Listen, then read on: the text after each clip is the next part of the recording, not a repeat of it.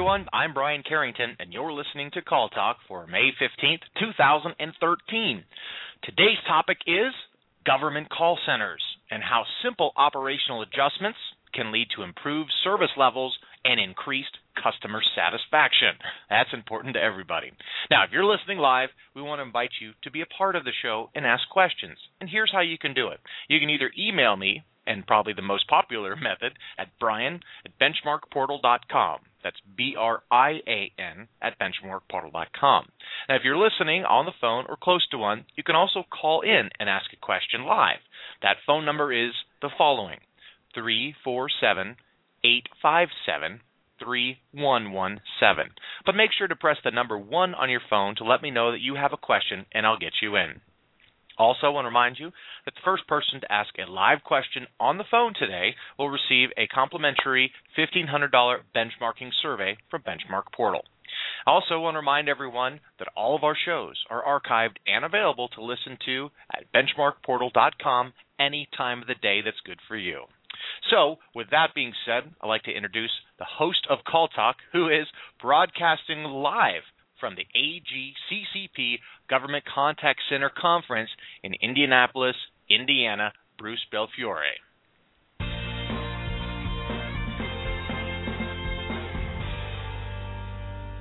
Well, thank you very much, Brian. And today's topic is one that's near and dear to people who are with me here at the Association of Government Contact Center Professionals in downtown Indianapolis.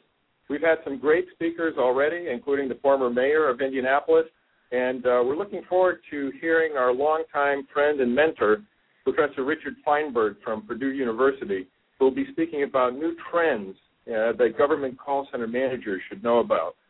And in fact, I've been told I'll have to meet Professor Feinberg shortly, so I've been joined by our Call Talk content coordinator, Dee Buell, who will assist me with this episode. Hi, Buell. How you doing? Hi, Dee. How you doing?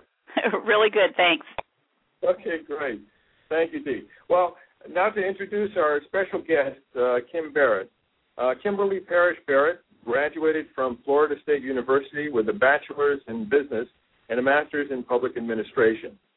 She's been the director of the Florida Abuse Hotline for over 2 years and has previous experience as workforce management administrator, data analyst, and call floor supervisor for 5 years. And she's a certified public manager. And as head of the Abuse Hotline, Kim is someone who works in a very important area of public service. So it's my pleasure to welcome Kim Barrett. Hey, thank you, Bruce, and thanks for having me on. I'm very excited to be a part of the show today. Okay, well, great. Well, Kim, with your broad range of experience, how do you find that a government social service call center is different than a for-profit call center? Generally, with a for-profit call center, you're looking to either increase sales, increase your call volume, any type of interaction with your customer. It is seen as something positive, so you're trying to generally increase your call volume. But with a government or a social service call center specifically, and what we deal with here at the Florida Abuse Hotline, we don't generally want to increase our call volume. We want our families to be served the first time we actually enter into their home, and as a result, it's interesting also trying to figure out how to adjust for the first call resolution that many of the call centers look at. So the metrics are just different in general, and that first call resolution is not necessarily the goal here with a social service call center, because specifically with the Florida Abuse Hotline, we want to encourage all callers who may suspect abuse and neglect across the state to call the call center. We may get various sources calling us. So for one type of customer or contact, we could have several different phone calls. So it's just very different dynamic when you're really trying to figure out how to manage in a social service environment in a call center or contact center than you would for a profit call center or something driving for sales. No, absolutely. I can see where the metrics would be very different. And it reminds me of some of the centers that we've helped in the past. I think I may have mentioned to you the breast cancer survivor support Hotline and things like that, where really some metrics that are close to the hearts of call center managers, like average handle time, et cetera, first call resolution, these metrics go out the window because you have other things that you're judging your success by. That's a very, very interesting point that you have to sort of be held to different metrics. I'm sure there are many areas of the government sector that do, in fact, look to those same metrics as the private sector. You just have to sort of choose, or understand what your mission is and really manage to those metrics. Wouldn't you say? Absolutely. You have to definitely use them appropriately. Mm-hmm. Well, what do you see as current best practices in workforce management, for example? And how do you motivate employees in a government call center environment? So along the same lines of using those metrics, generally when you're looking at workforce management, you're plugging your statistics into some type of software that helps spits out and forecast the best schedules and what your expected call volumes or wait times might be, especially during a seasonal environment. And with the kind of business we do here at the hotline, when school's in, generally you have a lot of school teachers calling. So during the school year, we have this peak season, and then summer comes, and you can really determine how to best staff or put your resources out there. But it's very difficult when you're trying to forecast and schedule using that statistical software because it uses average handling time. And if you're not driving towards a specific average handling time, it's very difficult to try to manage that workforce and ultimately use that software that helps them understand how they're performing. So if you're giving them some type of metric or scorecard that is tracking their average handling time, if you're not really driving towards that or first call resolution or any of the standard type of metrics, it's very difficult to then turn around and motivate employees based on those metrics and any type of performance evaluation. So what we try to do here in our social service environment is really focus on the families we serve, the clients we serve, the quality, helping them understand on the back end with the big picture of what they're doing. I think in any call center environment, you're disconnected from the person you're serving. It's very different when you're on the phone call with someone versus a face-to-face interaction. So we try to motivate in different ways, and a lot of that is by providing them with the big picture, allowing shadowing opportunities out in the communities which we serve, because I think it just helps to connect the big picture. And generally people aren't in a call center environment because it provides the best pay in the world, and especially in a social service center environment, we try to make it about the mission, not necessarily the pay. No, very interesting. Let me just ask you for a second about the shadowing program, because I've also seen that in the private sector where people from the call center have been invited to join sales team members or service team members who have been going out to the market, out to the customer, actually. So what happens in that type of a shadow experience? So for the Florida Abuse Hotline, we're the what we call the gatekeepers of any of the families that come into the system, the Department of Children and Families for the system in Florida. So what happens after intake, depending on what we hear on the phone, we have to do a level of assessment to either accept an abuse case or not. If we do accept it, then it gets transmitted to the local office, which we send off to protective investigators. So the shadowing opportunity is actually with the protective investigators in the local area. So they're able to do a ride-along where they'll actually, starting from the moment that they receive an intake out in the field, they'll go with that protective investigator to the family's home to actually sit down with the investigator as they speak with the family about the allegation in which we received. So it's really important to understand of the work product, the information you're gathering on the phone, what it is that you're then passing off to this other person who has to then, take charge of it and handle the situation. Okay, so then by actually being out in the field and understanding what the field people have to go through, it will make them better agents, because when they come back, they'll be able to deal with the information they're given better, and they're able to also, document the information they're given better. So it becomes a part of the team. Okay. No, that sounds very interesting. I've seen that sort of thing in the private sector, and it's very interesting that it also translates over into what you do, but it makes a lot of sense. A lot of sense. And are there other ways that you can motivate your call center agents? I think some of the best ways that we've found just internally on a personal level, to make it very personal for our call agents, that we try to do the scheduling based on performance and the most appropriate way that we can determine that performance management piece of it. We look at holiday shifts. Obviously, we can't necessarily adjust pay, but generally when it comes to the employee's time, and I think all of us would agree that time is probably the currency of the day, since money cannot be. Giving people the time when it comes to choosing their shift, the days of the week, the time they have off, and all the holidays. It's one of the most effective ways. Right. Okay. And let me ask you this, too.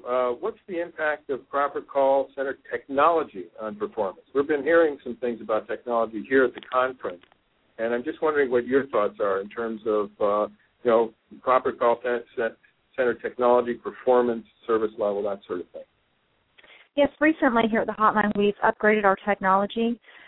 So we've gone from probably, increasing the use of our IVR, trying to look at the most best practice, cutting-edge types of ways that people are helping service their customers. So having that, the most up-to-date, and knowing how to really use the call center technology can make an impact on your service level. So if there's something that the customers can do in a self-service mode, it's probably best to get them there. And once again, with what we do at the hotline, it's very difficult to walk that line with using technology but not overusing technology. We've recently instituted a web portal where our reporters can go on, our callers can go on the web and actually submit allegations of abuse and neglect through a web portal. But once again, if you don't have the two-way communication, you may not get all the information that you need to really assess properly the situation or understand what our callers are trying to get across to us. So we have to be very careful not to overuse technology, but still allow them other means to communicate with us, because the last thing we want to do is discourage people by reporting abuse and neglect because the wait times are too long. So you also want to utilize the cutting-edge technology to help. Right, absolutely. It can be, if you leverage it the right way, it can just be a great help. Well, with that, I'm getting the high sign, so I'm going to have to join Professor Feinberg now, and I'd like to hand things over to Dee Buell. And thank you again, Kim, for being with us. Thank you for having me. Thank you, Bruce. Enjoy the rest of your conference. Kim, I want to go back to that last question about the technology. I think that's so important, especially the types of calls and the service that you're providing to the community. And I was thinking about the web portal and how, someone could actually go in there. Oftentimes when you're talking about abuse, other people may see it, but they're hesitant to report it because they don't really want to get involved and they don't want to be accused of doing something inappropriate. Do you find that when they use the web portal that they want to be anonymous, or do they just speak up and say who they are? I think it's a mixed bag. No matter what, luckily for the state of Florida, you can remain anonymous if you want to call and report allegations of abuse and neglect. Like I said, it's a mixed bag. We get callers all the time who, I think people are very scared, like you said, to report abuse because they think that because they're reporting it, it has to be true and factual and almost verified. But that, it's not the case. If you have any inclination that something's going on, you just have to have suspicion, then we want you to call the hotline. And many times you find that people want to have the dialogue going back and forth, and they still will remain anonymous even over the phone.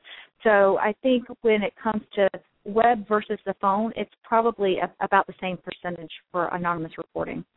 Okay. And do you do a lot of, like, data analysis as to, the types of things that you get on those lines? Oh, goodness, yes. Probably like every other call center, data-rich, information-poor, trying to use the data in the most appropriate way and really understanding what you're looking at. But we try to slice and dice things every which way, especially by time frame, by season, by reporter, by the length of time. Also looking at all those things by our acceptance rate when it comes to the allegations that we're accepting for investigations. We find that obviously in the overnight hours, because we are a 24/7 environment, that in the overnight hours, more so law enforcement is our main consumer of that time frame. So, of course, if they're calling us, generally they've gone out to the home, they've verified them as the findings, so we would take a higher percentage of investigations off that stuff.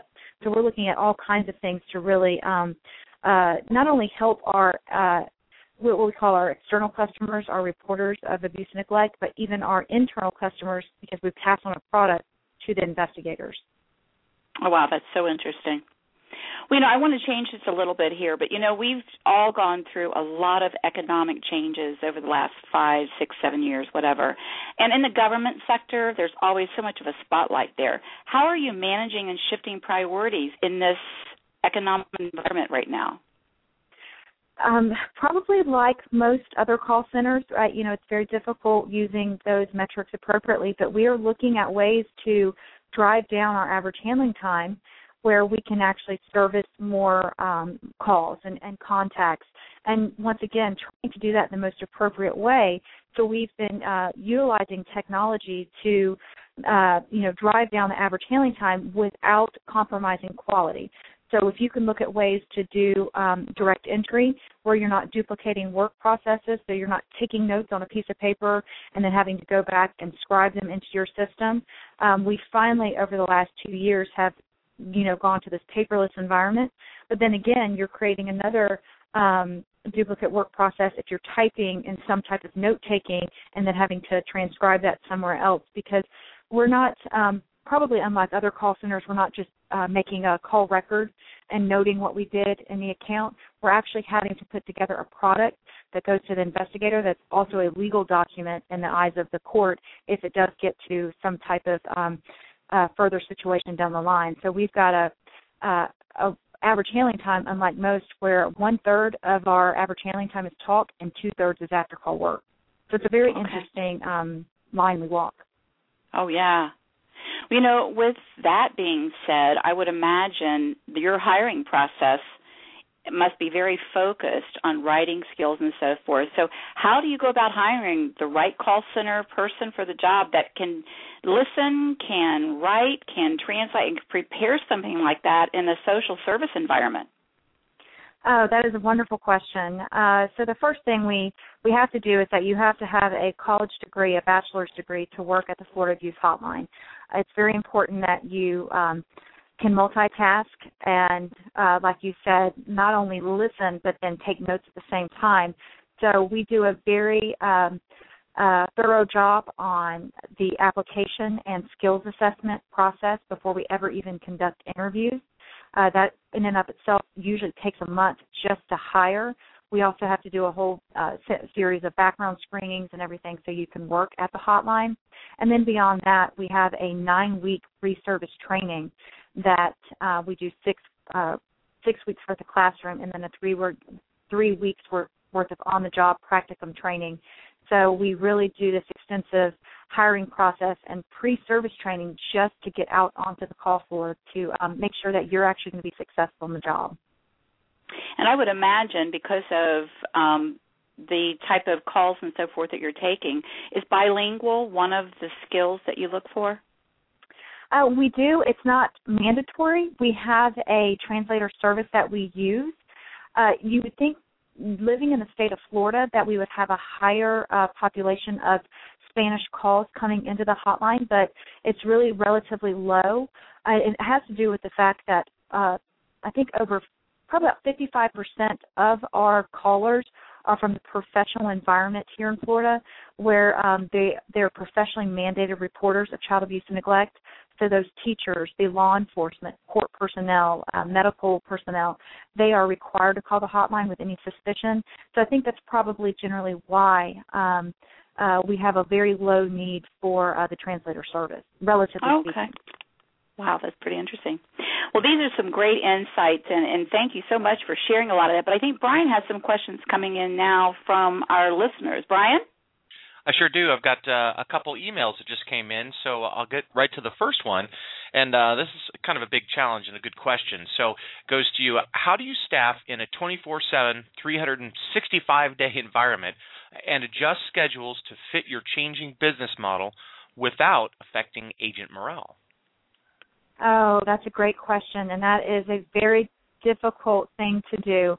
Any workforce scheduling software, if you've ever used it, you know there are parameters and limitations that you put in place to fit your business model. And because of the professionalized staff that we have, they expect, a 5-day work week with consecutive days off, with not having too much time lapse between what you're doing. We're also salaried, so you have to guarantee them a certain shift. So you may have peaks and valleys where you're wasteful or don't have enough.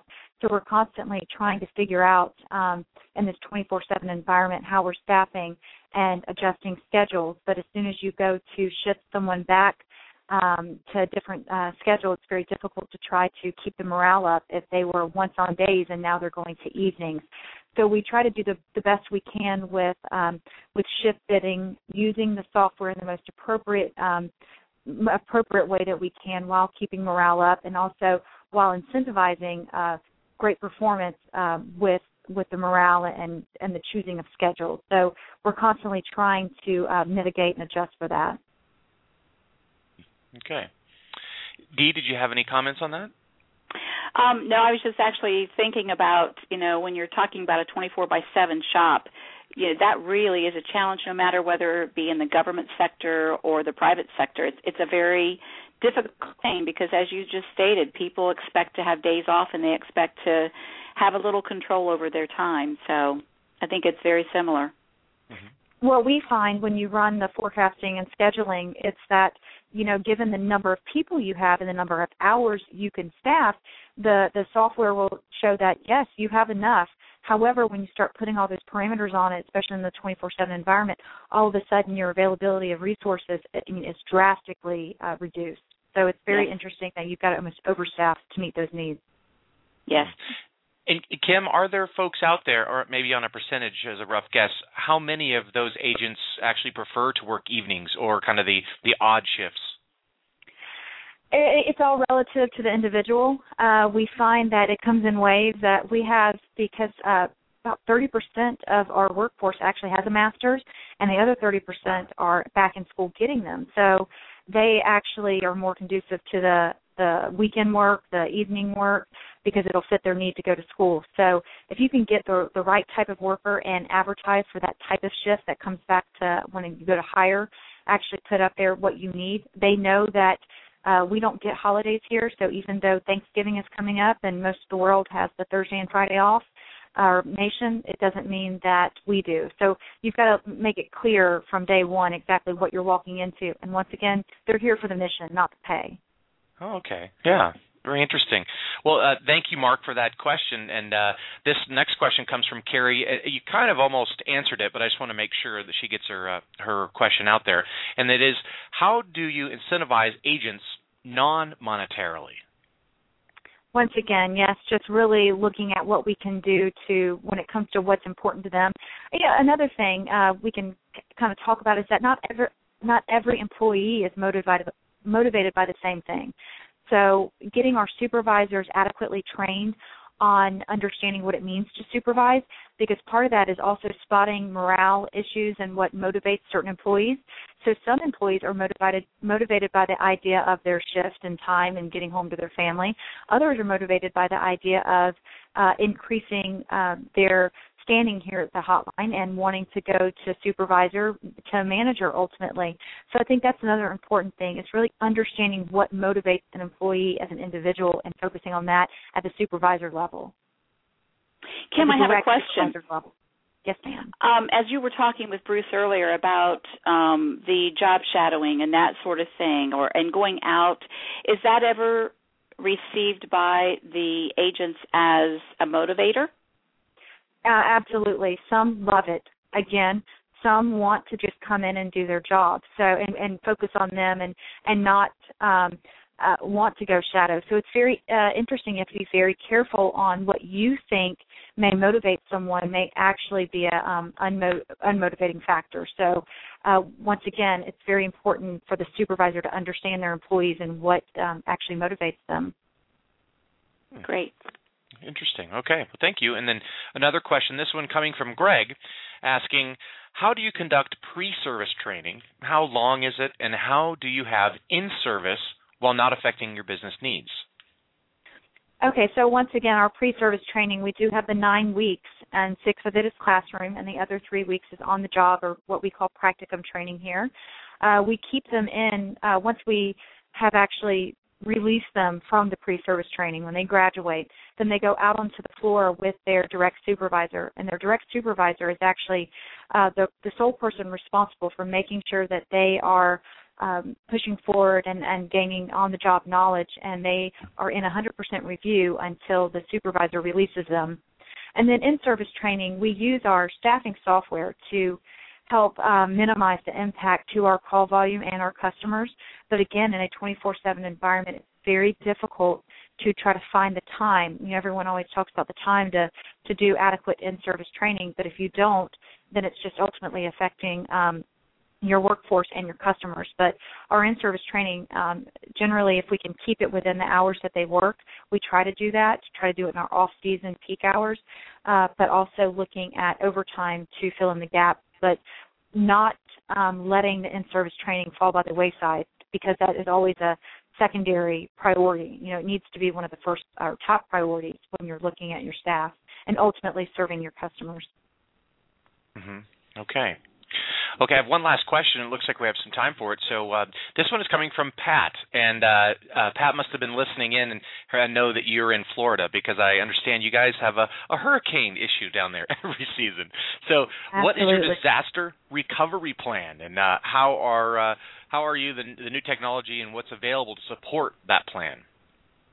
For our disaster recovery, once again, because we're 24/7, we are constantly trying to keep the plane flying while changing the engine. It's the analogy we like to use around here. So we have a very robust disaster recovery plan, trying to use our not only keeping our systems up and going, but our staff constantly staffed at the same time. Telecommuting is one of the main things that we found is really helpful with our disaster recovery. I think anyone who has to keep an operation going, that is so critical. Because the state of Florida, the way in which we're shaped, it doesn't mean that if Miami's getting a hurricane, that Tallahassee is actually getting one or affected by it. So if where we're located in the capital in Tallahassee, if there's a direct impact for a hurricane here in Tallahassee, we still have to service, because we're centralized, the hotline, the entire state. So we've got to make sure that we're still operational while taking phone calls for Miami. So we use telecommuting to as a level 1 kind of disaster recovery to keep ourselves operational while we can get other people relocated around the state to take those phone calls, and having a fault-tolerant system, using our call center technology to keep us basically in dual mode while we're doing the main operation while setting up our disaster recovery plan. Well, thank you, Kim, for sharing all this great information. You know, as I've sit and we've talked through these things, it just goes to show that no matter what part of caller business you're in, whether it is an industry that is supporting the community, whether it is a private sector, you know, whether it's government, whatever it is, there's always those unique things that differentiate your operation from somebody else. And Kim, it sounds like you guys have done a great job to, I think you said it even earlier, you know, what is your mission? I think it's very important that every company realize what is their mission, who is their customer, and what do you need to do to take care of that mission and that customer. And you have explained very well how your team takes it to heart, and I appreciate all that. And, Kim, I know the listeners do too. Brian, at this point, I'm going to give it back to you to wrap things up. Okay, sounds good, Dee. And Kim, really, thanks again for joining us today. Thank you for having me. All right. Also, would like to thank our hosts of the show today, Bruce Belfiore and Dee Buell, for their insightful discussion, and want to also invite you to join us next time. It's June 12th, 2013, for our next Call Talk episode, where we'll talk about adding sales to your customer service culture and how you can start paying for your center in 3 months. Don't forget to also sign up for a free reality check benchmark report and see how your contact center compares to others in the industry. And from all of us here at Benchmark Portal, keep those headsets steady and your fingers ready. This is Brian Carrington signing out. Have a great day.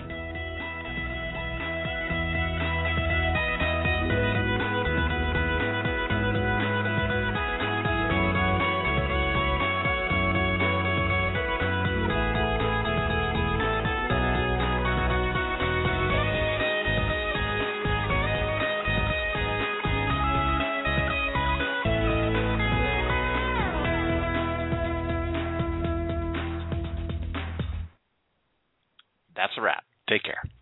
Hello, it is Ryan, and we could all use an extra bright spot in our day, couldn't we? Just to make up for things like sitting in traffic, doing the dishes, counting your steps, all the mundane stuff. That is why I'm such a big fan of Chumba Casino. Chumba Casino has all your favorite social casino-style games that you can play for free anytime, anywhere with daily bonuses. That should brighten your day a little. Actually, a lot. So sign up now at ChumbaCasino.com. That's ChumbaCasino.com. No purchase necessary. VGW Group. Void where prohibited by law. See terms and conditions. 18+.